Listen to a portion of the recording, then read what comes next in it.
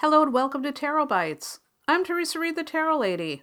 I'm the author of the Tarot Coloring Book and your host for this podcast series. This is episode 73 of Tarot Bites, the podcast where I dish out short, entertaining, bite-sized lessons on how to read tarot. For today's episode, our topic is the Eight of Pentacles. Let's begin. So, if I could pick a card that really illustrates me, it would be the Eight of Pentacles. I'm a bit of a workaholic and I love my work. That's the essence of this card. I won't go into too many symbols here because really there aren't that many.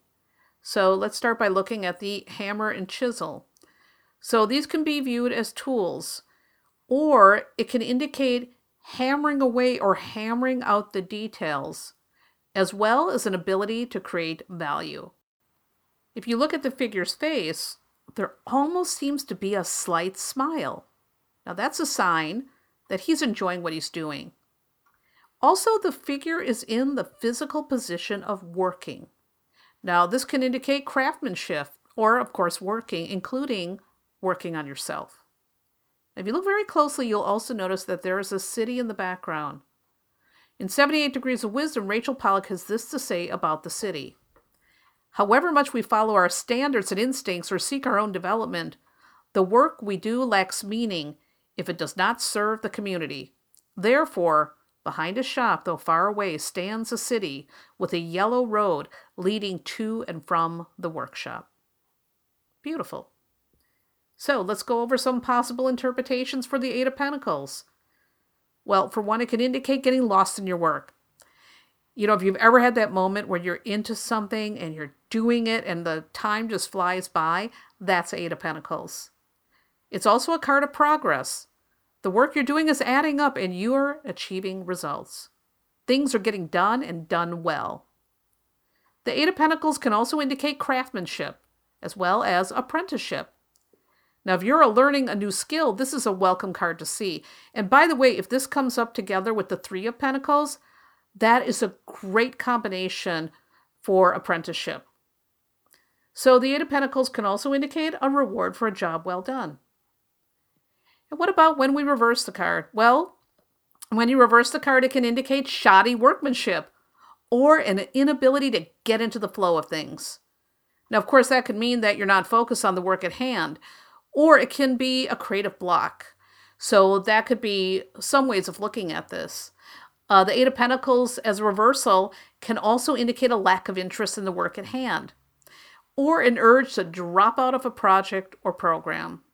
So if you've ever been really bored with something and thinking, ugh, why am I doing this? It's not worth it. I'm going to forget about it. That's Eight of Pentacles reversed. Now, of course, this card can also indicate really unsatisfying work. If you've ever had a job that wasn't just boring, but one you hate, but you have to do it because you need the dough, that's also Eight of Pentacles reversed. So here's how to embody the Eight of Pentacles. Find a project today that you enjoy doing, something that you could do for hours happily. Then carve out time to actually do it and get into it, and see if you can lose yourself in the work. I often find that when I am writing or cooking, I automatically go into this energy. All right, guys. So that wraps up this episode of Tarot Bites. And hey, if you dig this podcast, please leave a kind review on iTunes. This will help more tarot-curious people find their way to Tarot Bites. And you can check out lots more tarot goodness on my website, thetarotlady.com. I've got free introductory classes for tarot newbies, the Tarot Coloring Book, hundreds of blog posts, astrological forecasts, and lots of other goodies for you to scope out. Enjoy. Thanks again for listening. Have a beautiful day. And pay close attention to your intuition throughout your day. And let it guide you into making brave, excellent choices. Remember that you are always in the driver's seat of your life. You are in charge of your decisions, your plans, the action steps that you take or don't take. You're the boss. And if you don't like where your life is headed right now, you can change that. Nothing is ever fixed in stone. The tarot cards tell a story, but you write the ending.